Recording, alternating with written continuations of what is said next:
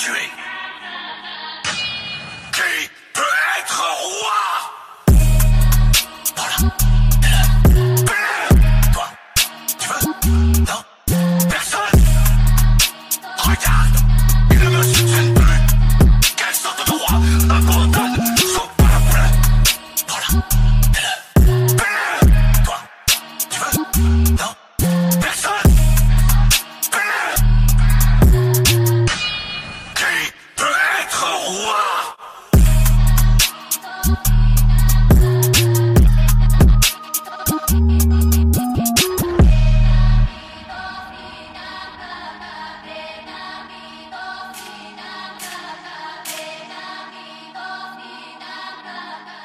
The Wake Up Radio presents Once a Lost Lion by King Julian.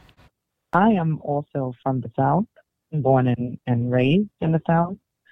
And, it's for me, coming up so close to our roots and where we are all from. I want people, when they hear this broadcast, to understand that, yes, we do get a lot of the information from our elders, which is a huge resource for us to tap in. So we are familiar with our history, things that have taken place that we are not so far removed from. So 43 years ago, I stood by the side of my mom in a cotton field with a sack. And I remember helping her pick cotton from the bushels 43 years ago. 35 years ago, we had moved into an all-white neighborhood, which had a cotton gin at the end of the neighborhood. And all of the employees that had worked at the cotton gin, which were white, signed a contract because they were all the residents that lived in the community that was built specifically for the employees that worked at the cotton gin, what we call it, mill.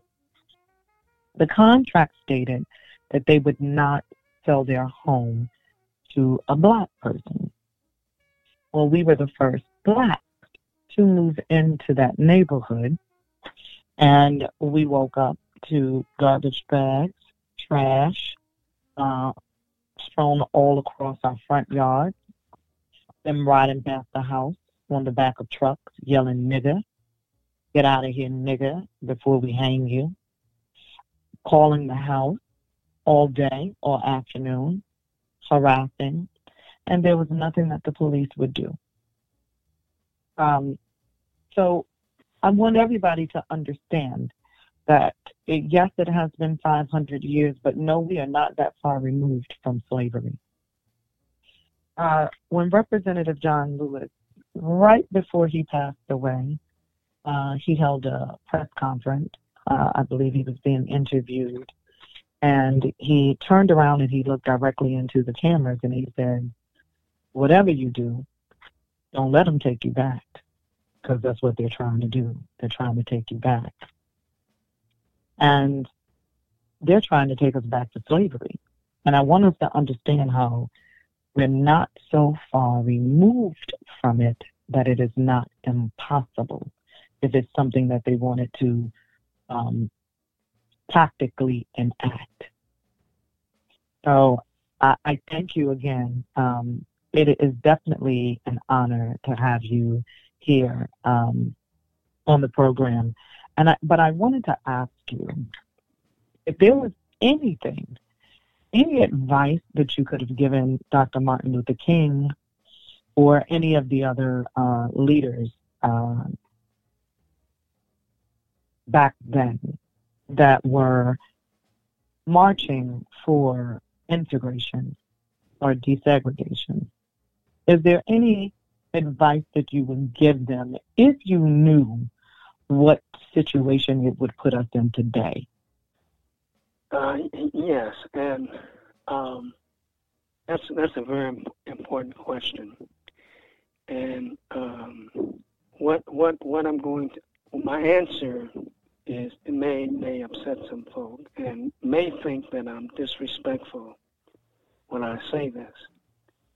But what I would say is, first of all, Dr. King, I was commissioner, chairman of the Dr. King Commission in West New York for several years, which is one of the strongest social activist group there.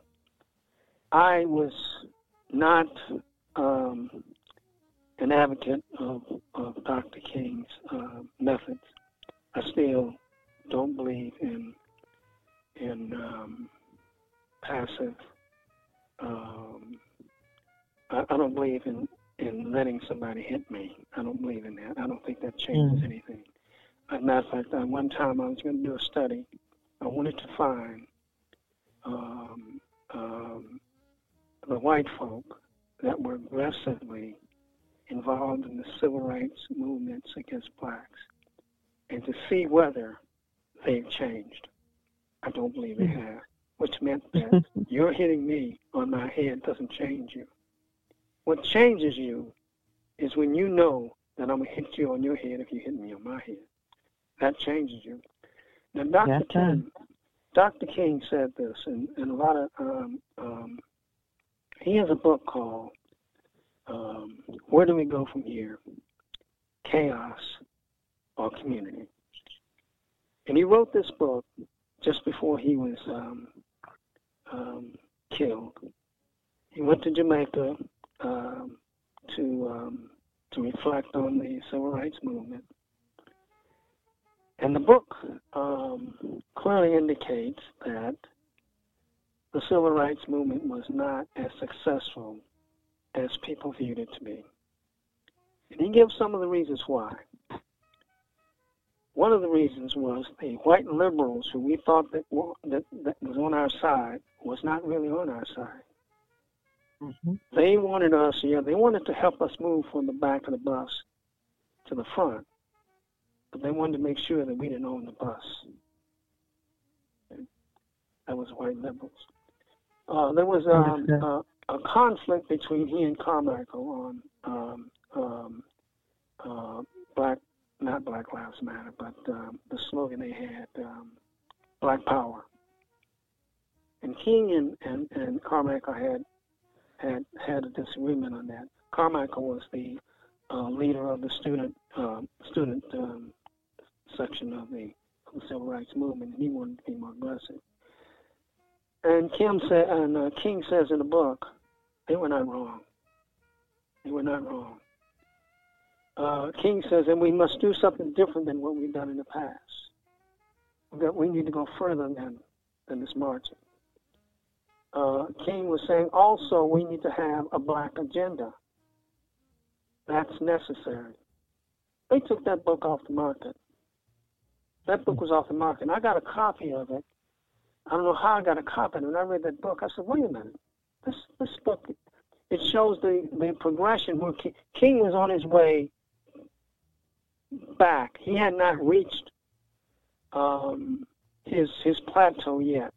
He had come so far, did some analysis, and realized that they had been, this is not really going to be successful unless we take this into our own hands, unless, and I tell folk, I say, okay, we have to look at the effectiveness of the civil rights movement, and that was this. King was not the first one that protested. Rosa Parks was not the first one that refused to be humiliated on the bus. The difference was this was televised, and it embarrassed America. And I said, if that televisions hadn't been around, things would be the same unless we got a different technique. I don't believe that technique was successful, and I still do not believe it was successful. I have to say that Dr. Martin Luther King, in an interview that we'd watched last week, actually stated that he was afraid that he had led an into a burning house. Right, exactly. And it takes humility to admit that you may have been wrong with your method. And he admitted it. Yeah. And that is the result of it we live today, which is why I posed the question. Yeah. We are feeling the effect of turning the other cheek. Exactly. We had the opportunity, the wherewithal, the fire, the thunder within, to really rise up and not turn the other cheek.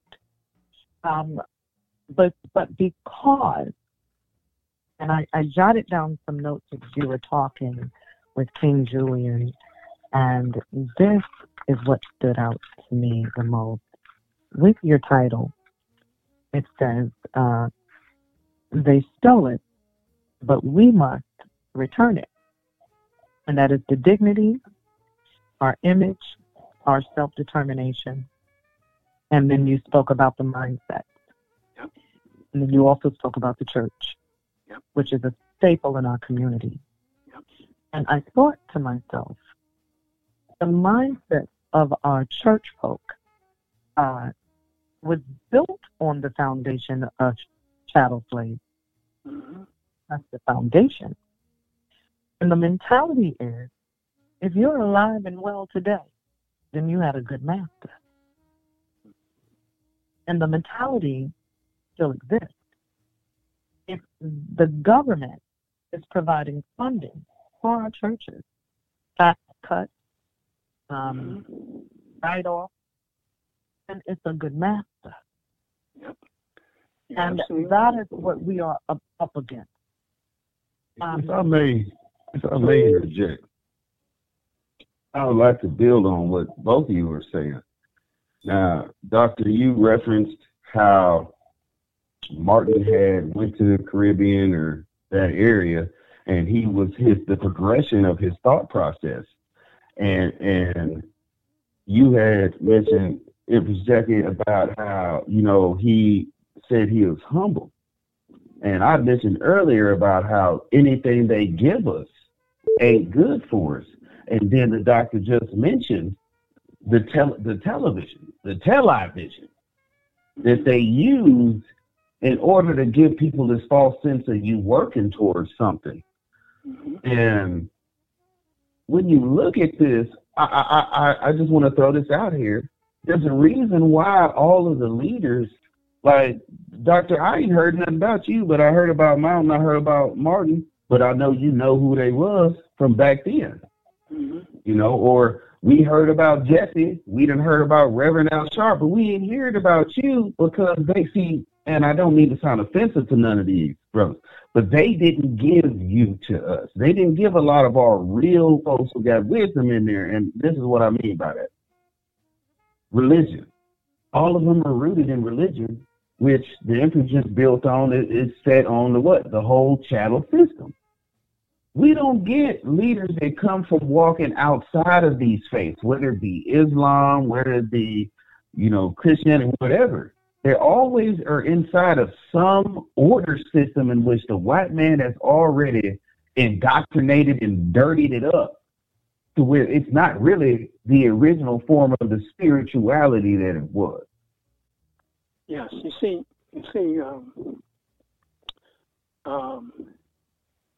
first of all, let me say this and make it clear. I feel that I'm a spiritual man, so I'm not trying to knock religion, but I will say this: that if there has ever been a group that has used religion as a tool, it was white America, actually Europeans also.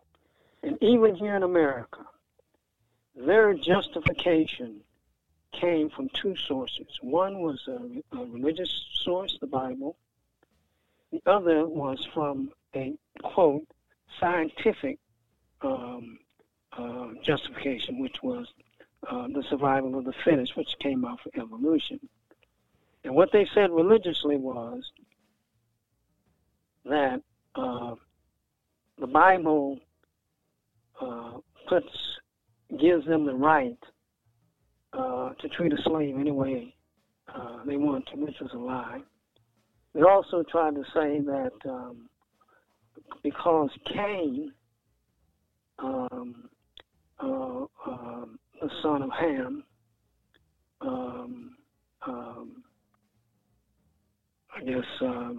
saw his father naked or whatever and was cursed, that the whole black race was cursed, which is a lie. But they find things in the Bible. I mentioned a couple things in my book. They find things and they use that. But they've always used religion as because black folk are spiritual. They really are naturally spiritual. And you can communicate with them spiritually very easily. I mean, they went into Africa. The Catholic Church went into Africa under the guise of religion and caring and so forth and so on, just to get a hold and then explore it. America, they sent out missionaries. Now it's using a spiritual format to explore. Now, the misinterpretation and the purpose has made it real nasty and dirty. That's why we need to read for ourselves. We need to study for ourselves. We need to research for ourselves. This country is not a friend of the black race, of whether you're from African American or from the Caribbean. They're not. There's a book called, this is written by a Jewish guy, there's a book called The Color of Race, The Color of Housing,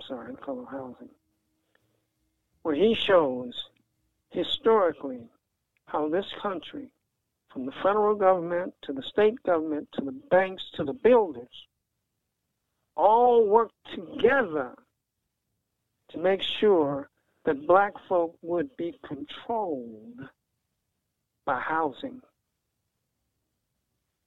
I'm living now in are you guys familiar with the Homeowners Association?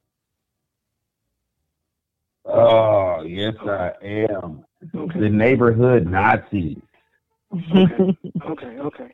Okay. That was set up so that white folk could have specific housing and black folk can. I mean, when you read how they have used housing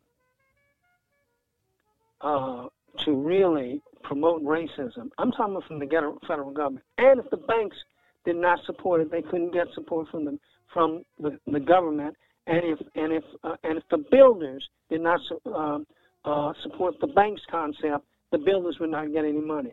They had to assure that the housing and the residents of those housing excluded blacks. And then they would set out things like projects and stuff like that for us. They would build these things away from the employment factors and stuff like that. We couldn't get. It's just a whole plan. The guy lays out. It makes you sick. And they do this not only in housing, it's in education, it's all over the place. Ever since Europe was convinced that evolution gave the justification for survival of the fittest, that was the downfall of morality. Because now, if I can outdo you, I'm supposed to, because the survival of the fittest. I'm supposed to rise. If I rise to the top, it's because I'm supposed to. And I need to test that every once in a while. So I own a Mac and you own a McDonald's, I'm gonna get a Burger King and run you out of business because it's nice. It's part of culture. You're supposed to do that kind of thing. And if my race, if I get an advantage over you, that's what it's supposed to be. And so that whole system, religion is messed up, I believe in religion. I believe in God. But I believe that the way we have messed it up, it has been polluted, mainly by the survival of the fittest. I just wanted to ask, do you think that it is because economically we are the oldest, longest, most effective, and the most lucrative chattel investment ever on the planet Earth? Us. We were an investment when we were bought over, and we are still an investment. And in order for your investment to continue to bring you a return, you can never let that investment supersede you and your status. Yeah. You must always keep that investment beneath you to work for you. So even though they've gotten rid of or moved away from what slavery looked like back then, hundreds of years ago, it's just a modern day slavery because we are still their investment. Oh yeah, yeah, yep. And the image is still the same. The image is still the same. And I think this Trump has really brought things up to surface. Yeah.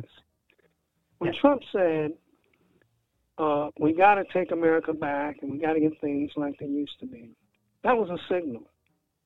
Mm-hmm. That was a signal to white America. We know how things were when we were prosperous. Black folk was a commodity. We've got to get that back. Our population is now being threatened by numbers. We've got to but we have been successful. We don't need numbers. We've been successful. We came over and took over a whole nation, called it America. We went down with relatively a few white folk comparatively, and we brought out millions and millions of blacks and brought them to the Western Hemisphere for slaves. So we don't need a lot of numbers, but we do need a strong agenda. And Trump came out with that strong agenda, and that was very attractive to them because they don't like what they see. But you see, it's time for us to stop that. We don't need to be we don't need to be used anymore. We don't need to be used anymore, and we need to come together as a group. Black folk need to come together, and we need to utilize. Too bad we need to utilize churches and mosques, all the avenues that have colleges, for us to plan and educate, and let's not try to put all of our plans on TV and on, they don't let us know what their plans are for us. Mm-hmm. But they know everything that we want to do, and we've got to get out of this. We also have to get out of the mentality that in the culture that slavery caused us to do, because we don't know how to plan anymore. We don't know how to strategize. We don't know how to really work together. I mean, I tell churches sometimes, I go into church, and I say, you know what? It's a shame if you have, hundreds, thousands of members here, and you can't come together you come together and sing as a church, you come together and pray and shout or whatever, but you can't come together for an economic plan that, I mean, you are the guys ought to have some of the biggest businesses going. I mean, just the church alone. But if someone gets up with an idea, that ain't gonna work. No, I ain't gonna do. He don't know what he's talking about, and that's the kind of response that we do, because that's that on slavery. See, we're not allowed to plan. Yeah, I agree. We're not allowed to. So we've lost some of those skills. We have the abilities, but we've lost the skills. And what we do, we emulate white folk. White folk are not even on the same level as we are in terms of planning. So let's not fall into that category. We really need to have some sessions.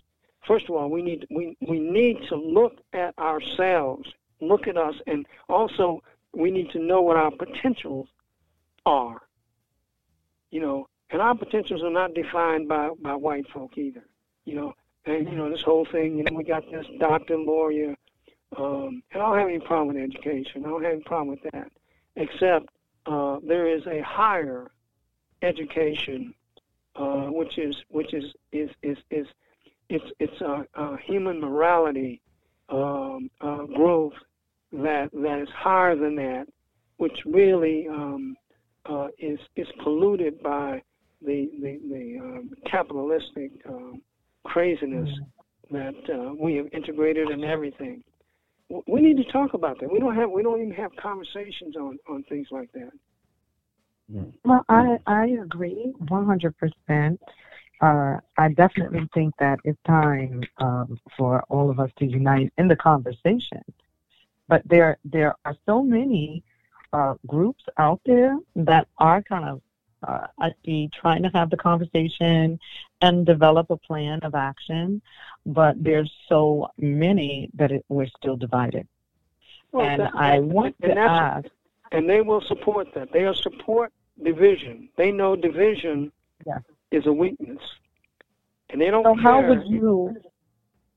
What would be your recommendation as to bringing the 1,000 individual working groups that are out here having that conversation, trying to bring them together under one umbrella? What would be the most effective way? I think first of all, you cannot have an effective team if you're not dealing with the same information.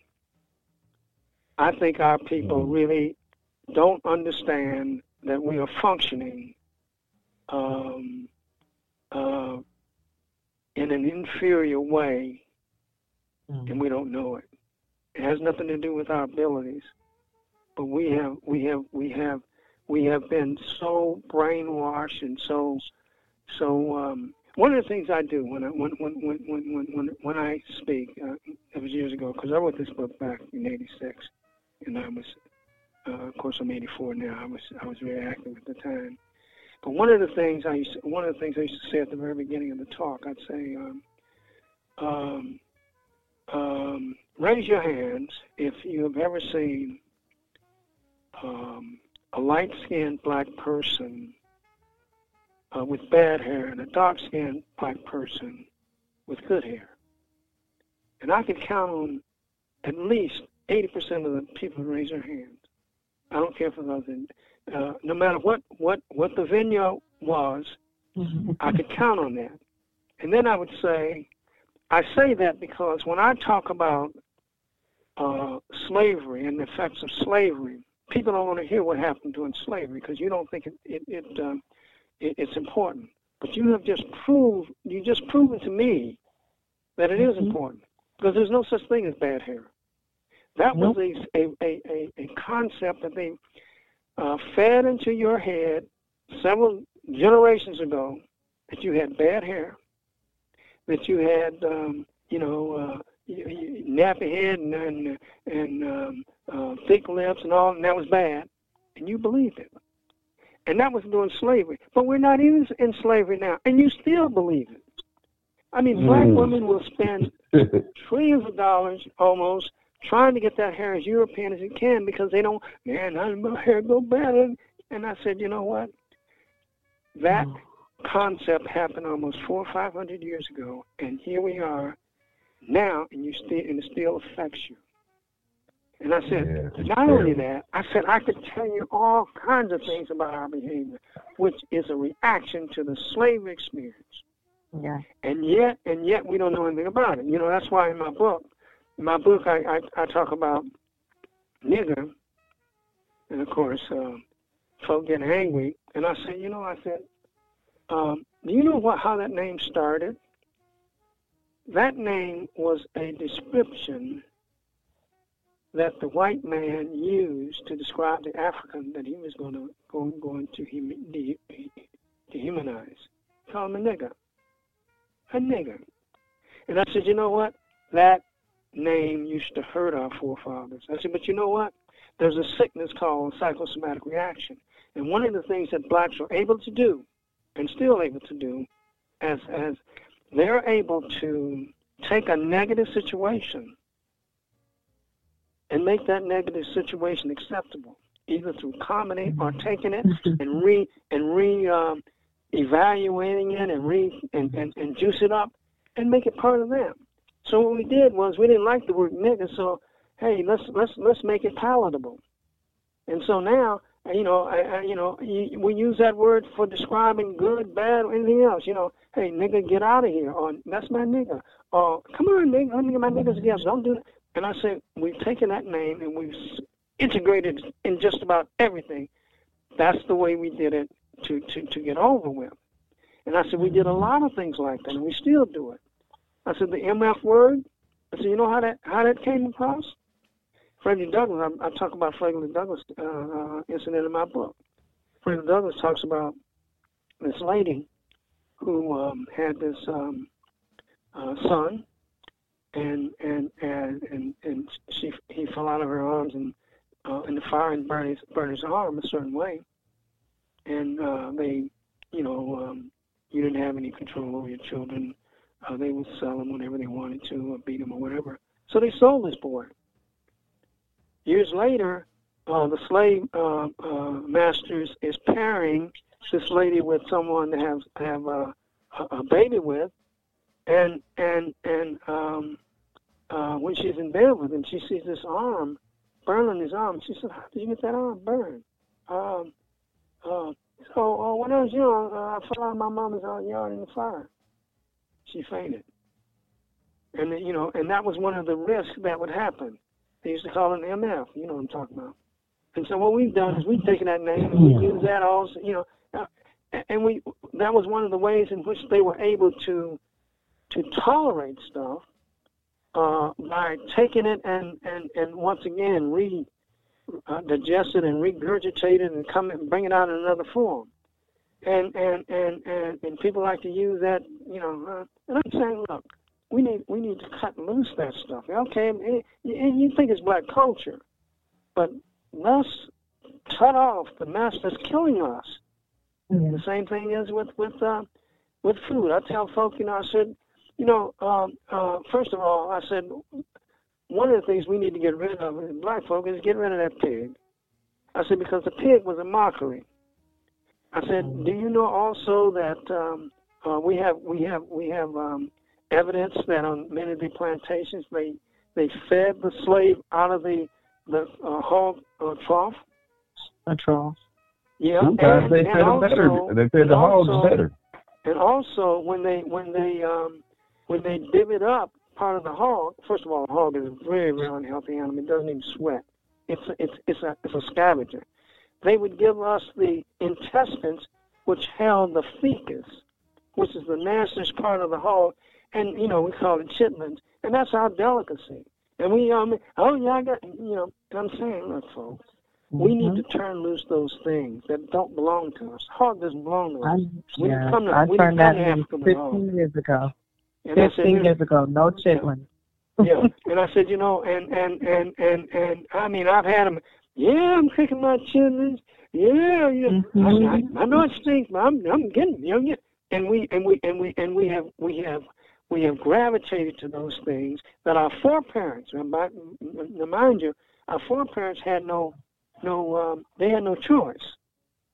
They had no choice, and they had, in order to not go crazy, they had to pick up habits and behaviors for survival. Because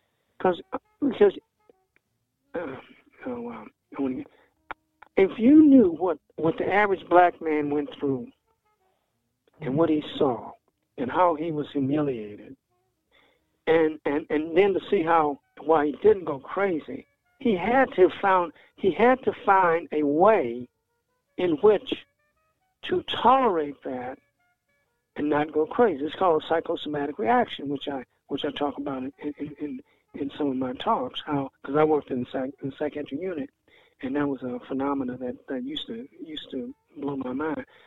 And so a lot of this stuff is the slave's way of tolerating that. But we're moved away from that now. Now we can make some choices and turn those things loose and let's get healthy now. We don't need to be calling each other niggas and all this stuff about and you know, MS and so forth and so on. We think it's cute. We think it's nice. You know, hey, and the one that can use the most, use the greatest is the popular guy. And so we think it's cool, it's culture. That's part of, and white folk like that. That's part of the damage. Even now, we, you know, if a white person says we want to fight and well, I got a right to say it because I can say nigga. You know, it's when you think about that, you say, well, what kind of thought process are we using? I don't think one at all, Dr. Williams. I don't think one at all. And I want to, I'm sorry for cutting in, man, because you going hard in the paint, so I got to kind of reel it in to make sure we get these questions in I got. Okay, I'm sorry. And, you know, you're totally fine. I love it when the elders do, man. That's why we want you. It just leaks out of you. That knowledge just leaks out of you. And, you know, so one of the things I want to say is that it's a big gap. It's a big gap between your generation and this current generation, let's just say 35 and under. Okay? To the point to where for that generation, Martin Luther King and a lot of these folks is just in books. And yeah, we know we heard of the principles and the ideals. And you said you revised some of your book. Am I correct? No, I said no. What happened? I wrote the book in the first time in '86. I mean, I've had some additional printings of it, but I'm bringing it out now because I'm getting a lot of calls for it, and the issue's still the same. Right. Okay. Yeah, you're totally right. You're totally right.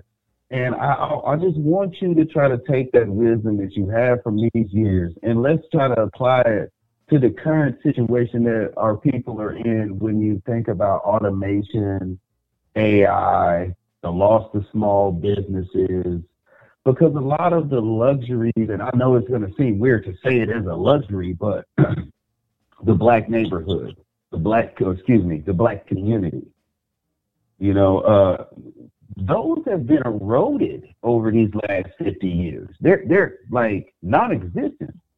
So how can we use your message of they stole it and we must return it, considering all the other obstacles we're facing right now? Are you stating that, or are you saying that, hey, this is the root cause, we need to get to this first and then move forward? Is that what you're suggesting? I think we have to have a common start, because if we don't have a common start, we have a lot of groups that are already out there, and every group has its own motivational factor, and you don't come together unless you have the same foundation to some extent. It doesn't mean that everybody do the same thing, but you got to have the same foundation. Even in a basketball game, you know, you got your guards, you got your forwards, you got the center. And they play different roles, but even though they play different roles, they have the common knowledge. The common knowledge is there, and that's how you get a successful team. We have no common knowledge. And I think that even like the generations, I feel my father's generation was pretty wise. They knew. They didn't tell us. I was angry when I went to. I was talking to some people. We had family reunions because we were angry that our parents didn't want to talk about the atrocities that they had experienced because they didn't want us. For some reason, I guess they were embarrassed by them. And what happened when King came along and we had the the new revolution here? My generation felt that. We don't need to talk about the past anymore. This is a new day, integration. What we didn't know, we didn't know what integration was all about. And I believe that family is our key, number one. and I'll come back to that because but what happened with my generation was we were so preoccupied with this new interaction that we went crazy. We didn't think that we needed to teach our children anymore. We put them in daycare at an early age, and we go out and try to make some money. And so we missed training our children. I had a hard time because my kids thought I was an oddball because I wasn't talking about stuff that everybody else was talking about. I was trying to develop my kids. Of course, I mean, they all did well. They doctors and so forth, and so they got, economically and academically well. But family-wise, we lost that generation. We lost that generation in our pursuit to doing what we thought was best for them. For us, let's just go out and make money, and let somebody else take care of them, and that's backfiring on us. I gotta tell you thank you on that. Because that was been one of my analogies for the longest time. Like as I said, my father's 96, so I believe that his daddy, he put in a lot of that sweat equity, and then my father's generation wrote it out. But then right after that, the ball drops hard. And so to hear an elder sit there and admit it and go, hey, look, yeah, we was too concentrated on we could go do this now. We could go do that now. So we was like, shit, let's go do it. Excuse my language. But see, these are the conversations we need to have. And I feel like this is something that our viewers need to hear because we don't get this honesty from a lot of elders. You don't get to, hey, look, man, we dropped the ball. So I appreciate you saying that. And I want to use that to go, okay, now we're skipping a whole almost generation of kids. Now we're trying to come to the younger ones. Because if you notice, this is the generation that, what do they say now, is about that life. That they're ready to move, and so we're skipping over, their uncles, their grandpas, their dads, and we're coming to them because this is the generation that is really trying to get stuff shaken. So how do we get this youthful group who's so instant, so ready to get everything right then and there? How do we get them to pause and reflect and to go back and to deal with these traumas that are passed down generationally that we've pushed to our subconscious? Well, because like that's my thing. How do we bridge that gap between? Because I'm willing to listen, but I can honestly speak on some of the conflict that me and my father have had, because I tell him straight up, like, man, what the hell did y'all do? You got to travel the world and go do all that fun stuff, but we lost our history in you going having fun. Which goes back to my basic philosophy about a strong community, a strong, and I go back to Africa now. But see, the family to me is the nucleus of success. And when the father doesn't play his role, the mother doesn't play her role, the kids are out on their own.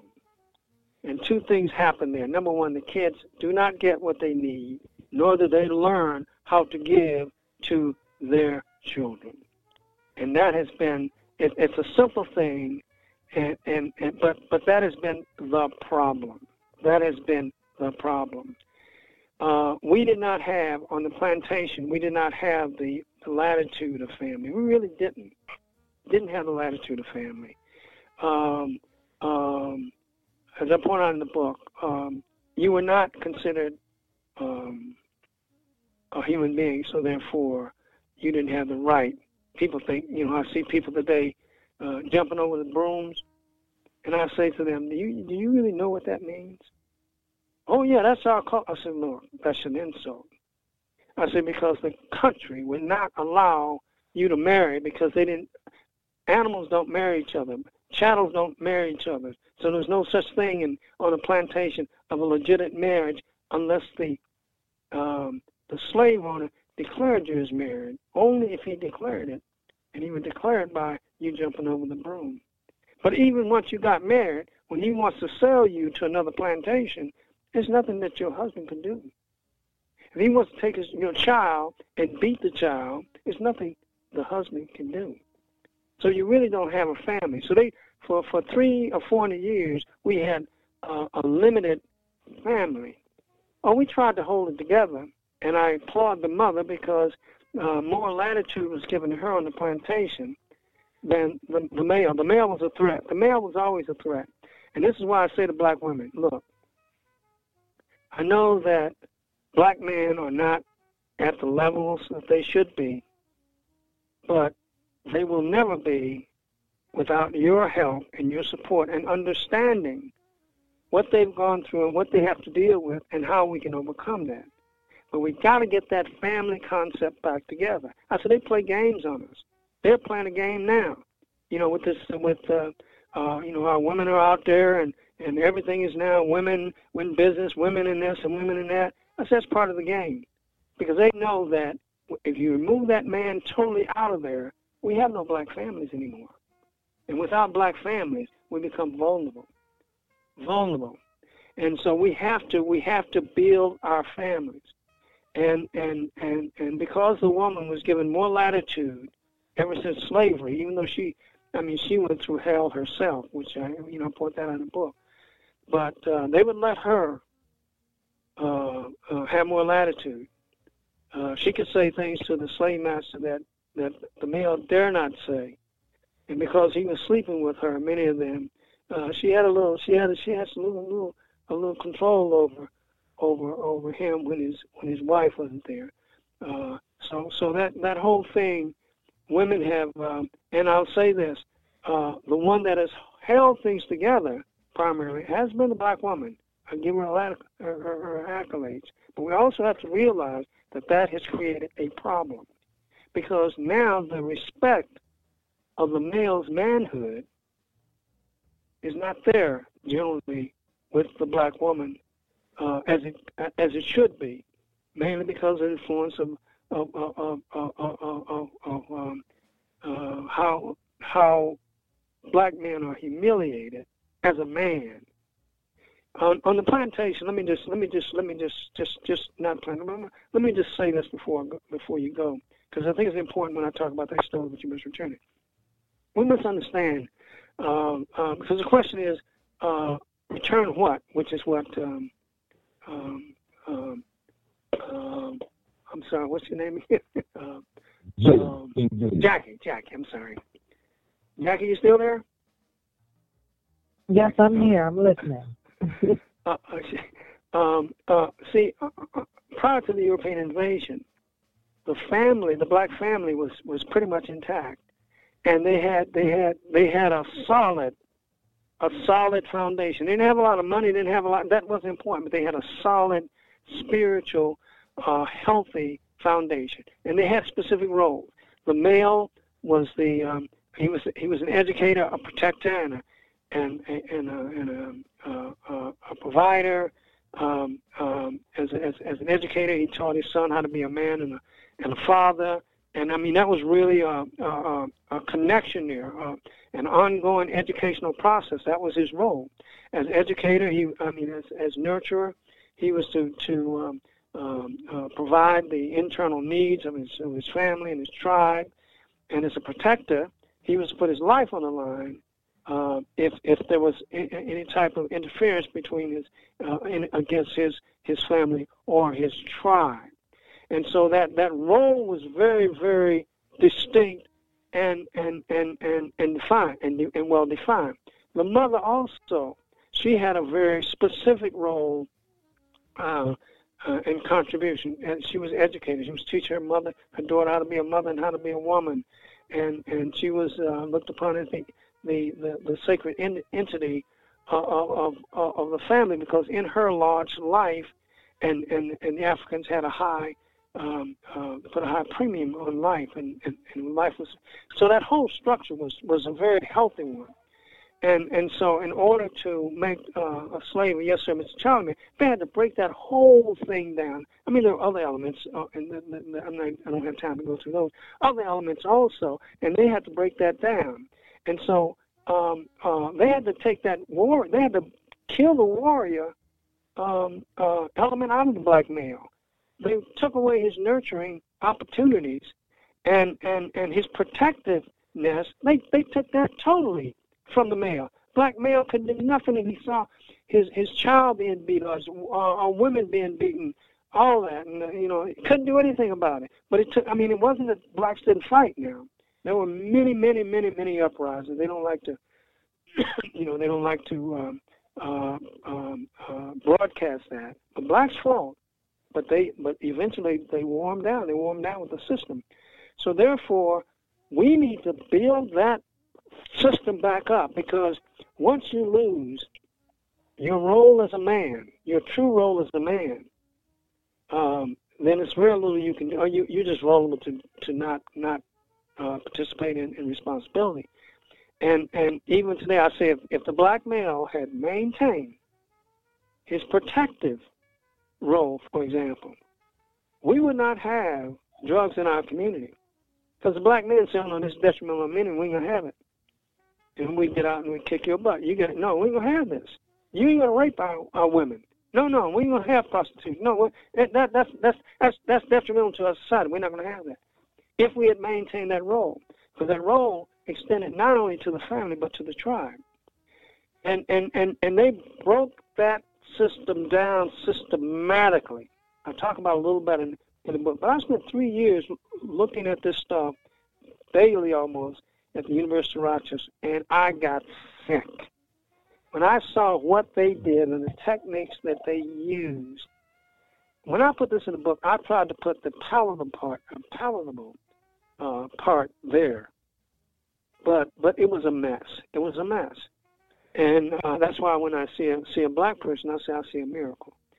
But back to your question, we have to first of all understand what health and what is health, what is well-being, what is that? Well, we need, it needs to be defined, and then one of the first things you got to have in anything, you got to have information and knowledge. Without information and knowledge, you can't do anything. You don't go on a trip unless, first of all, you know where you're going, you know where the roads are, you know where the stops are. You can't just get out and just go. And so there's some things that we need to do. We have to convince people that where we are is not where we ought to be, and we are not as we are defined. We are not as we are defined. We have lost a lot, and we're damaged as a result of the slave experience, and we have to regain that. We have to rebuild that, and in rebuilding, it sometimes takes time. It takes patience. You don't. If a building is broken down, you don't just say, "Okay, we're going to build this building." Somebody goes in and start building a window. No. We got to clean the garbage out here first, and let's get the foundation, and let's put this thing up in order. And you can build the window. That's fine. But you can't build the window without us moving all this garbage out of the way and getting the debris out of the way, or whatever. So we need to understand that we need to have an educational foundation. And I think we ought to take some time, whether it's a year or 2 years, whatever, and just blitz ourselves with information and discussion, and reunite, realizing that our unity is our survival, and that they have tried to, over the 400 or 500 years, separate us and destroy us. We need to get back together. And I tell you, if we choose to do it, nobody can stop us. If we choose to do it, The only way they can So I stop believe you there. Pardon? I said, I believe you there. The $1 million question for us is, with all these things that they, these psychosomatic, what was the description for it? I'm sorry. Psychosomatic. Okay. So the with all of these psychosomatic, we have to get through the it's okay, just tighten your bootstrap generation. We got to get through the folks that don't want to work with each other. And I think for a lot of us, that's part of the problem. They've got to know. See, if a person doesn't know that there's a African proverb that says, a man who doesn't know he's sick is not going to seek a doctor. They don't know, but they got to know that the techniques that they use, the defensive techniques that they use to protect themselves, is detrimental. That's a slavery infested mindset. They've got to know it, and it needs to be called as it is. I don't mean be nasty, but we need to call it as it is. That's why I tell these young men when they start talking about nigger and stuff and so on, I tell them as it is. And when these young boys would, they drop their pants down below the bottom, I wrote a rap on it, and I'm ready for you, and the young guys like it. I mean, I guess they respect me because I'm old, but we've got to call out what it is, and not all those barriers. Yeah, we do.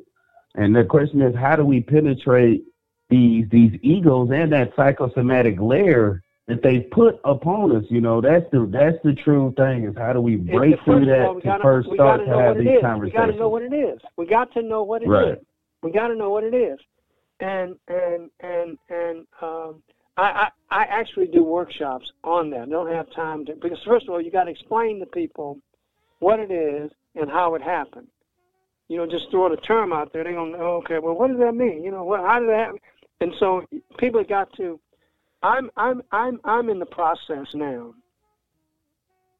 of putting together a series of I don't want to call it lectures because lecture sounds that's too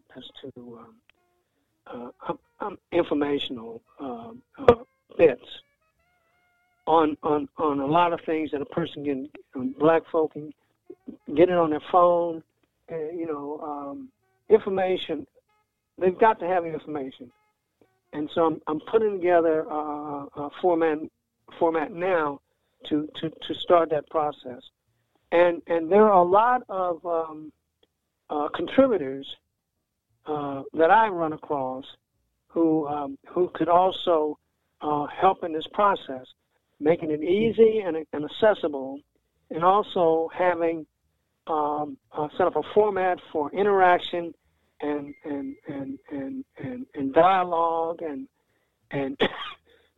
and work together, and we also have a group that's going to call out key players. When I say key players, people that are in positions of influence who are being used by the system to perpetuate this slavery concept, like the churches, for example.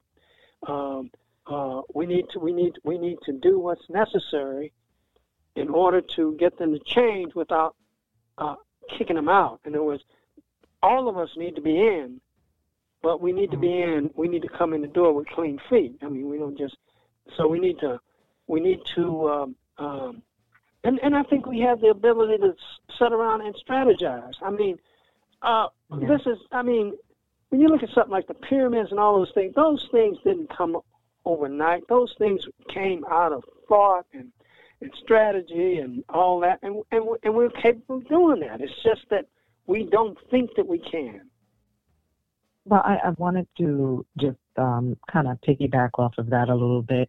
Not too long ago, I started a small international farmers alliance where we were meeting weekly with farmers out of Jamaica, Trinidad, Kenya, Sierra Leone, Senegal, Southern Africa, So we started making the connections, and I invited someone from here in the States that was a part of the NOI back during the time where the imports of fish was predominantly controlled by the Nation of Islam. And it was very disappointing to hear, I don't want to become a part of this because it's something that we've already tried to do. Many of us that came before you, we tried, and the one problem that you're going to face is your own people are not going to get behind you and support you. So he walked away from the movement, and he was never wrong. He was absolutely right. The hardest part was for my own people to get behind and support the movement. And that was expected. And here's my point. We cannot accept our mindset today as normal. And if you do that, we'll lose each time. What they did, let me just give you just an example of what they would do. When the African warrior was captured on the shores of Africa, a certain percentage of them died, like 5 or 10% in the fights. On the boat, there were a few uprisings, something in some cases up to as high as 33% of them died. When they got to the Caribbean, which was mainly the breaking-in period because most of the slaves went there first, they would do several rituals. One would be they would deliberately kill maybe 5 to 10 guys to institute fear in the slaves. So if you try something, this is your fate. And they would do all kinds of things. They even take with the woman, they take the lady and tie her to a tree and pregnant lady, cut her open, pull the fetus out, and in front of all the slaves, let them know that your body and your offspring are not in your hands. They did all kinds of psychological stuff, and there was a lot of uprisings. But eventually, they found a way in which to make it more difficult to rise up. On one plantation, which we have documents of, when there was an uprising, they all the males on that plantation, they cut the heads off, put their heads on posts, and when the women went out to work, they saw their husbands, their fathers, their sons, their brothers' heads there, and that was psychologically now they're working on their heads. So what happened was blacks began to protect themselves by not being a victim of white folks' fury. So they know that if there was going to be an uprising, all of them may be punished as a result of it, thinking that they all knew. And so John says, "Hey man, let's do this uprising."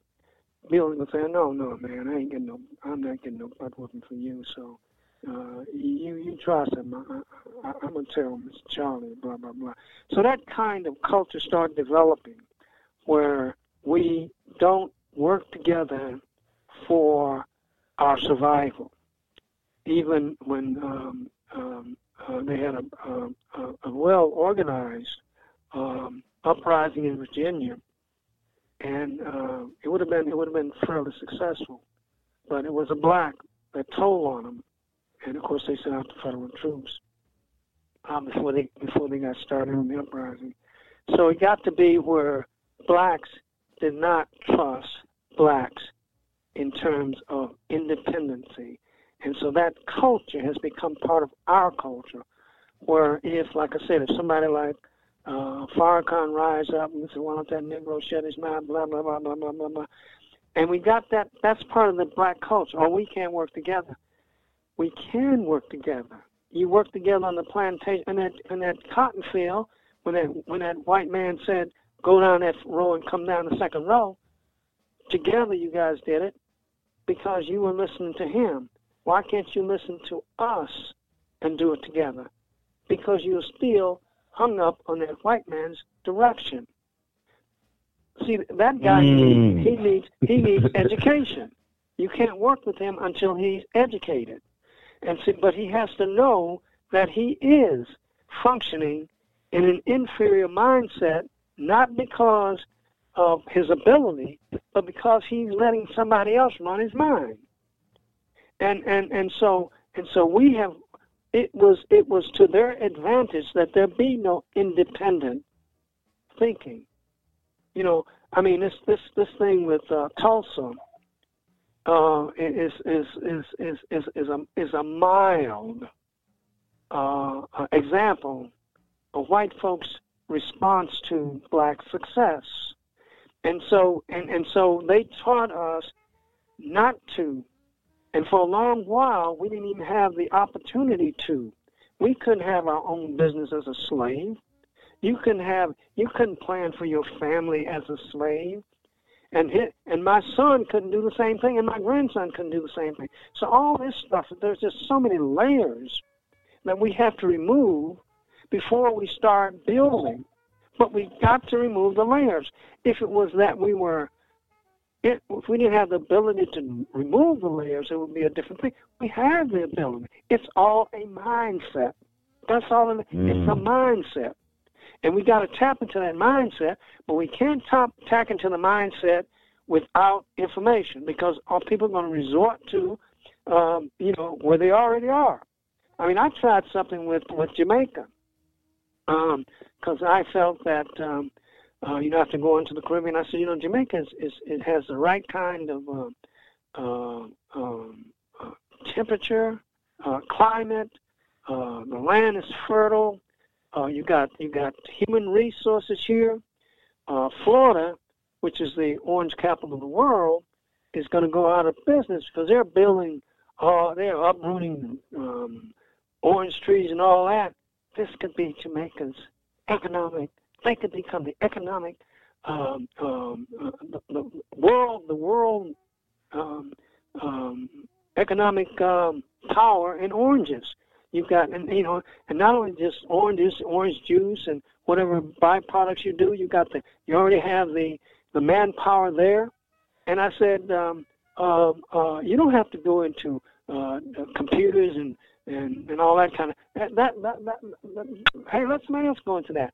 Get your niche and build it. And I said, this means that everybody in Jamaica could be economically sound if you play it properly and you work together.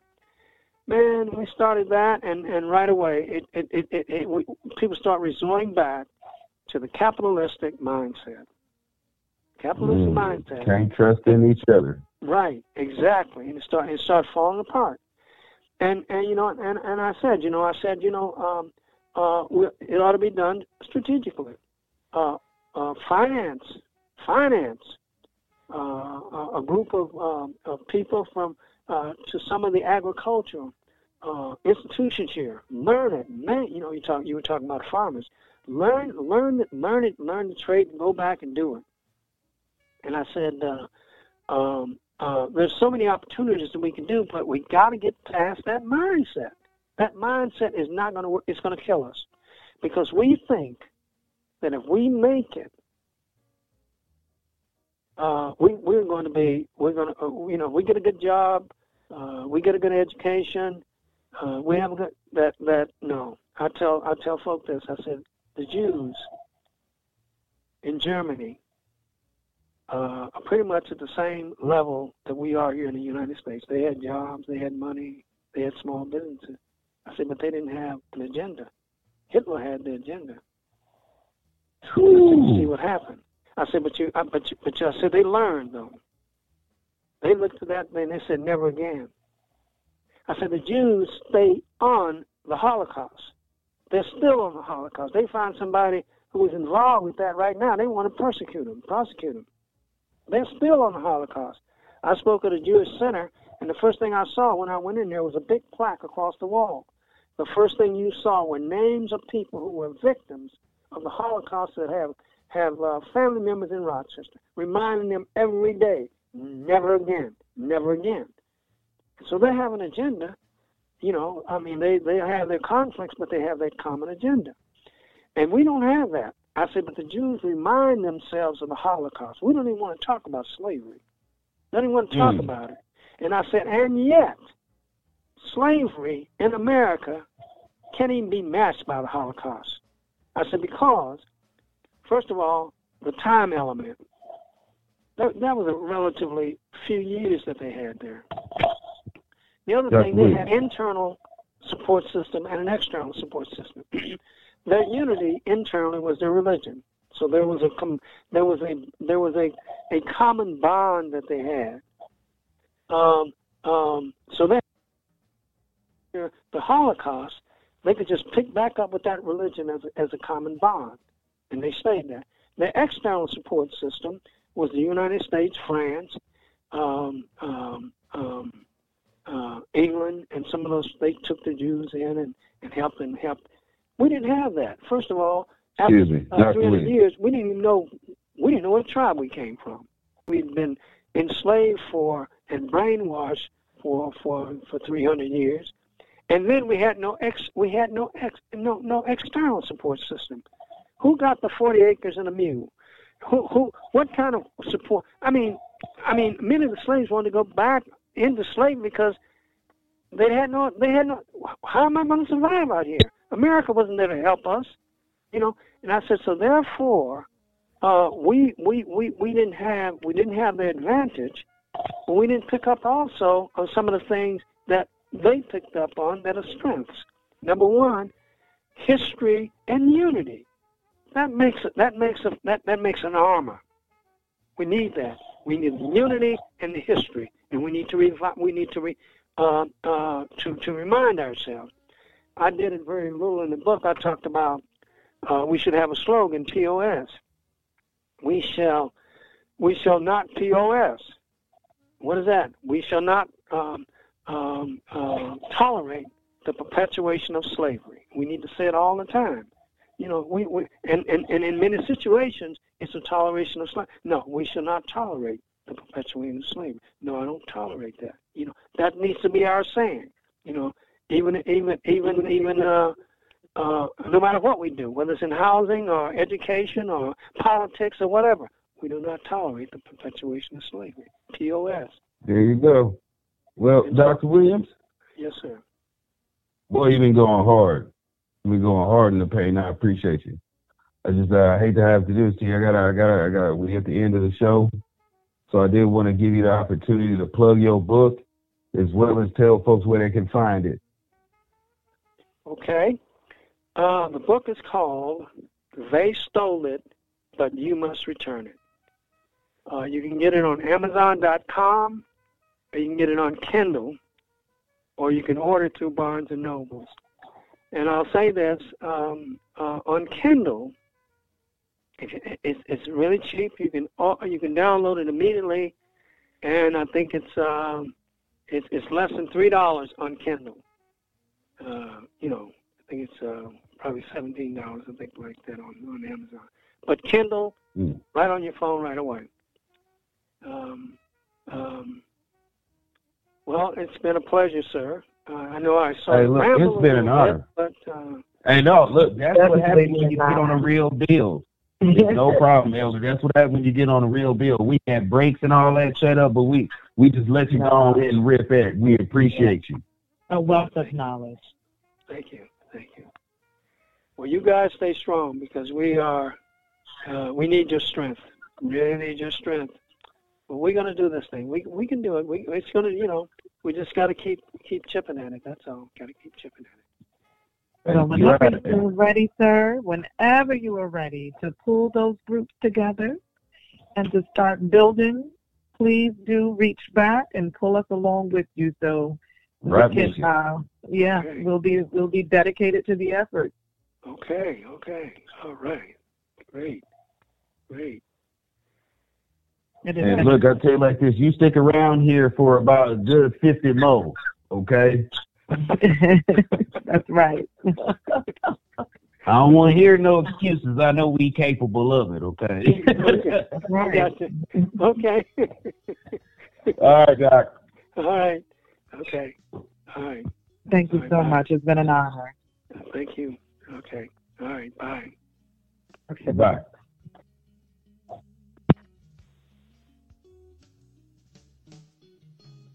Woo! That was wonderful. Man, I tell you. Wonderful.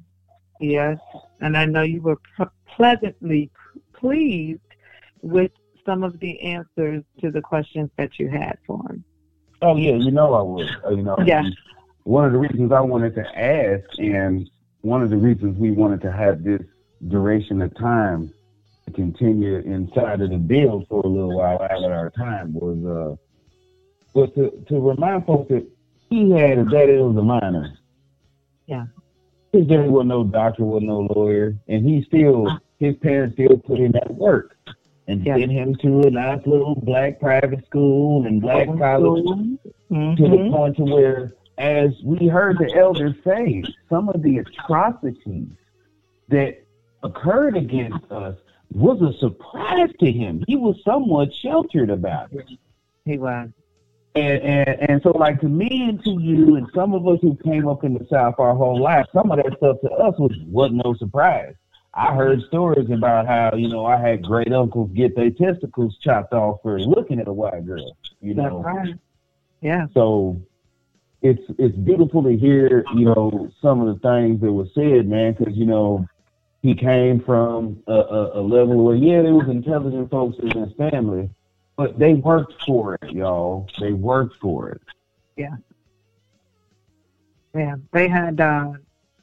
They actually had that work ethic still embedded in them, and they wanted to strive to have something different for their children.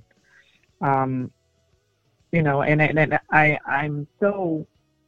I was kind of shocked at a couple of his responses as well, because it takes a lot of morality and integrity to admit to some things that were done by some of our leaders before us that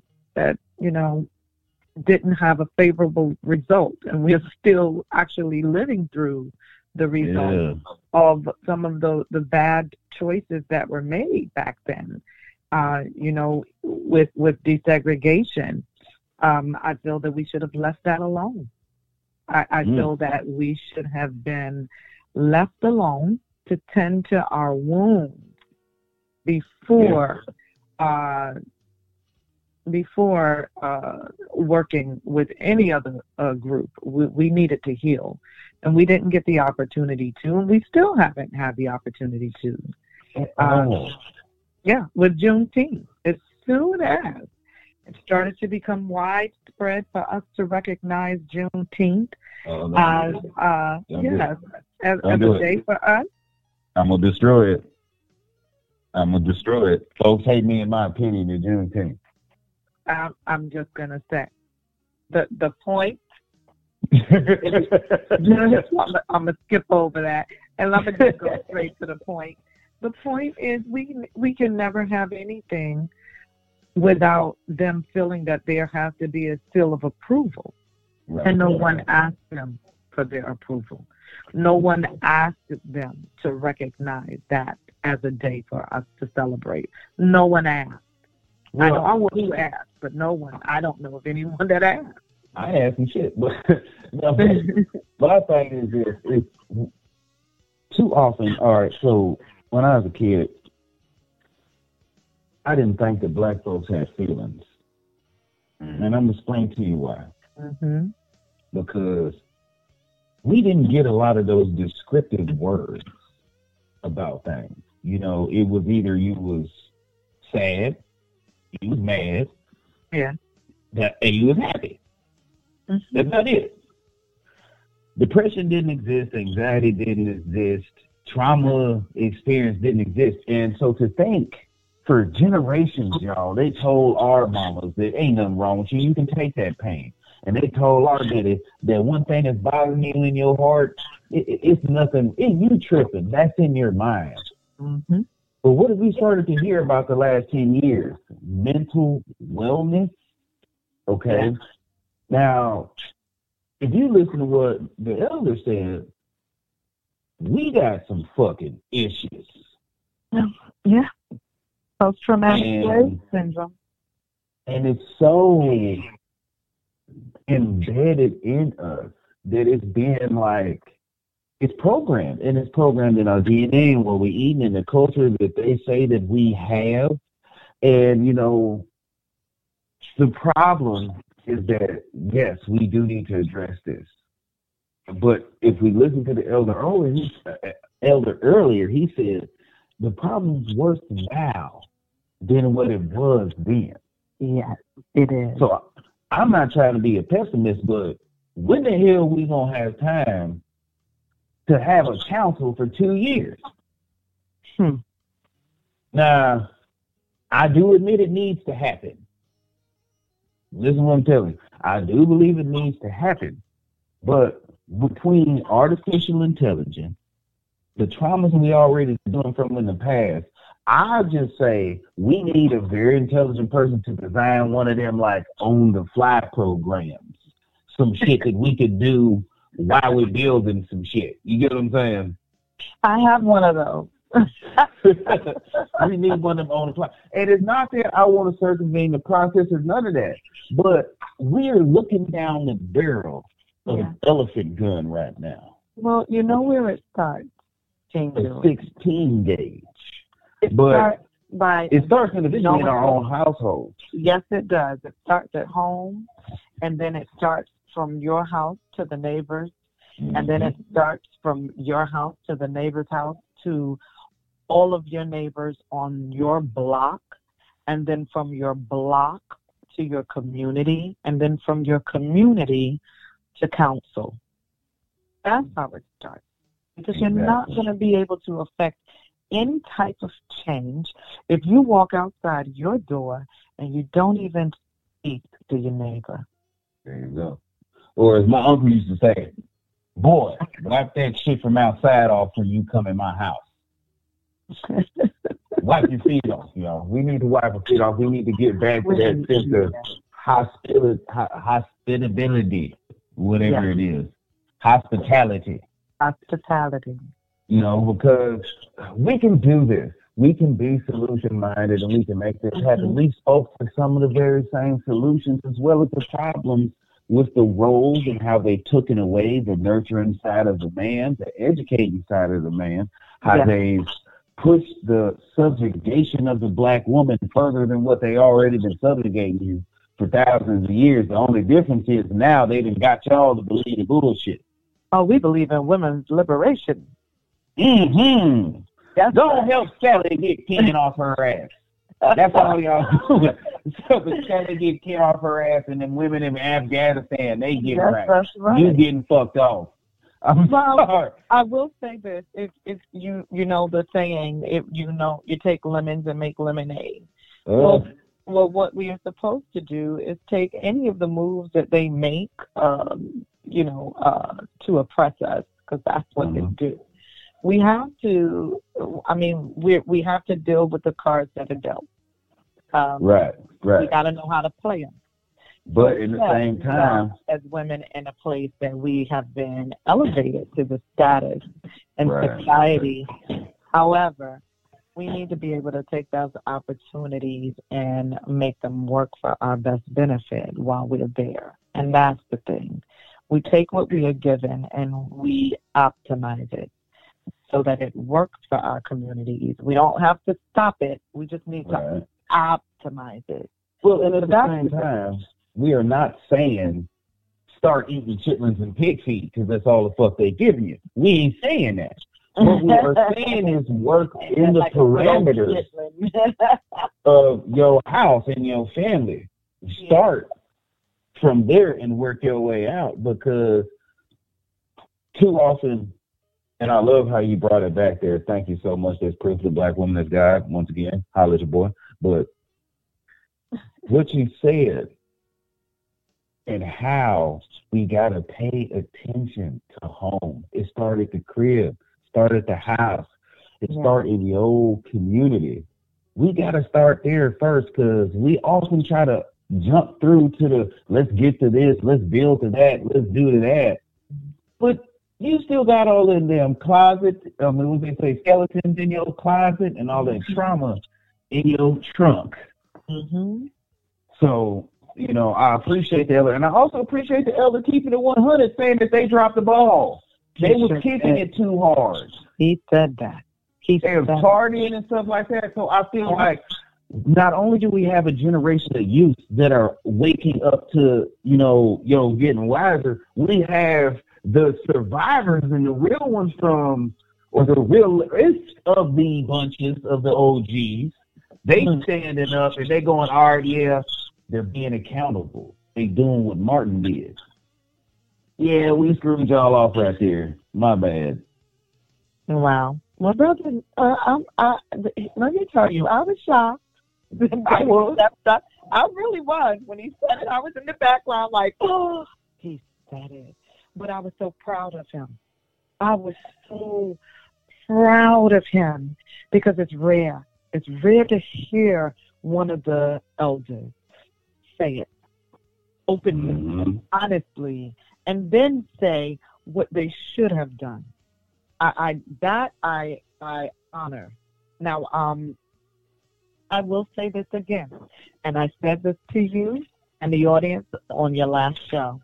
Mm-hmm. We are not meant to chase the other's dreams. Get them. Their dreams are wealth and power. That is not for us. And as long as we keep chasing it, which is what he admitted, that, they went, send the kids to school, let's get to work and make some money. Mm-hmm. Or let's go travel and live the lifestyle. We continue to idolize the things that the evil people chase. And as long as we continue to idolize those same things, the favor will be returned to us. We will not be successful. We are not supposed to want what they have chased for hundreds of years, because what they have chased is surrounded by evil. We are not supposed to touch that. It's not for us. We must go back to the earth, because that is where that's our power. We're all there. You know what? I'm going to tell you like this. What they told us growing up, that one man's trash is another man's treasure. Mm-hmm. But what they didn't tell you was the other side of that coin, that one man's treasure was once another man's trash. You get what I'm saying? So be careful of what you looking to idolize and who you looking to chase after, because you might fuck around and get lost for 50 years and then have to come talk to your great-grandchildren about how you need to get your shit straight. Yeah, that part. That part.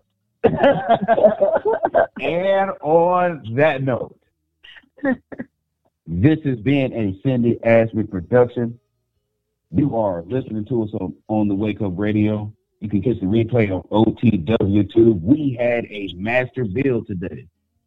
Yeah. And I just want to thank everybody for jumping in and helping us out. Jackie, you want to say anything to them before we let them go? Yes, please. And thank you again, King Julian, for inviting me to be a co-host and build with Dr. Williams. That was amazing and memorable. I'll never forget it. And for all of the viewers and listeners out there, please stay tuned in and continue to help support and build. We don't have a lot of time, but we need to get together and make a change. And change looks like you. That's all I want to say. And thanks again. Hey, till next time I see you. Peace. I appreciate you. Peace and blessings. Peace to you. Look it up. Flawed individual. Thanks for keeping the lights on, Deang. Cindy Ashby Production. On the Wake Up. Hi, I'm Jackie Q, and owner of Joni Hair, Skin, and Wellness Products. All of our products are made by hand and infused with nature's healing powers, beautiful essential oils blended to perfection, and lots of love. Try our Butter Soft Shea and Fragrance collection for women and for men, and our best-selling conditioning beard oil. We are now partnered with Coco Shea Ma and her scented soaps that are heavenly. So please join the Joni family at joniproducts.square.site and on Instagram at Joni_products and Facebook at Joni Products FB. Spread the love.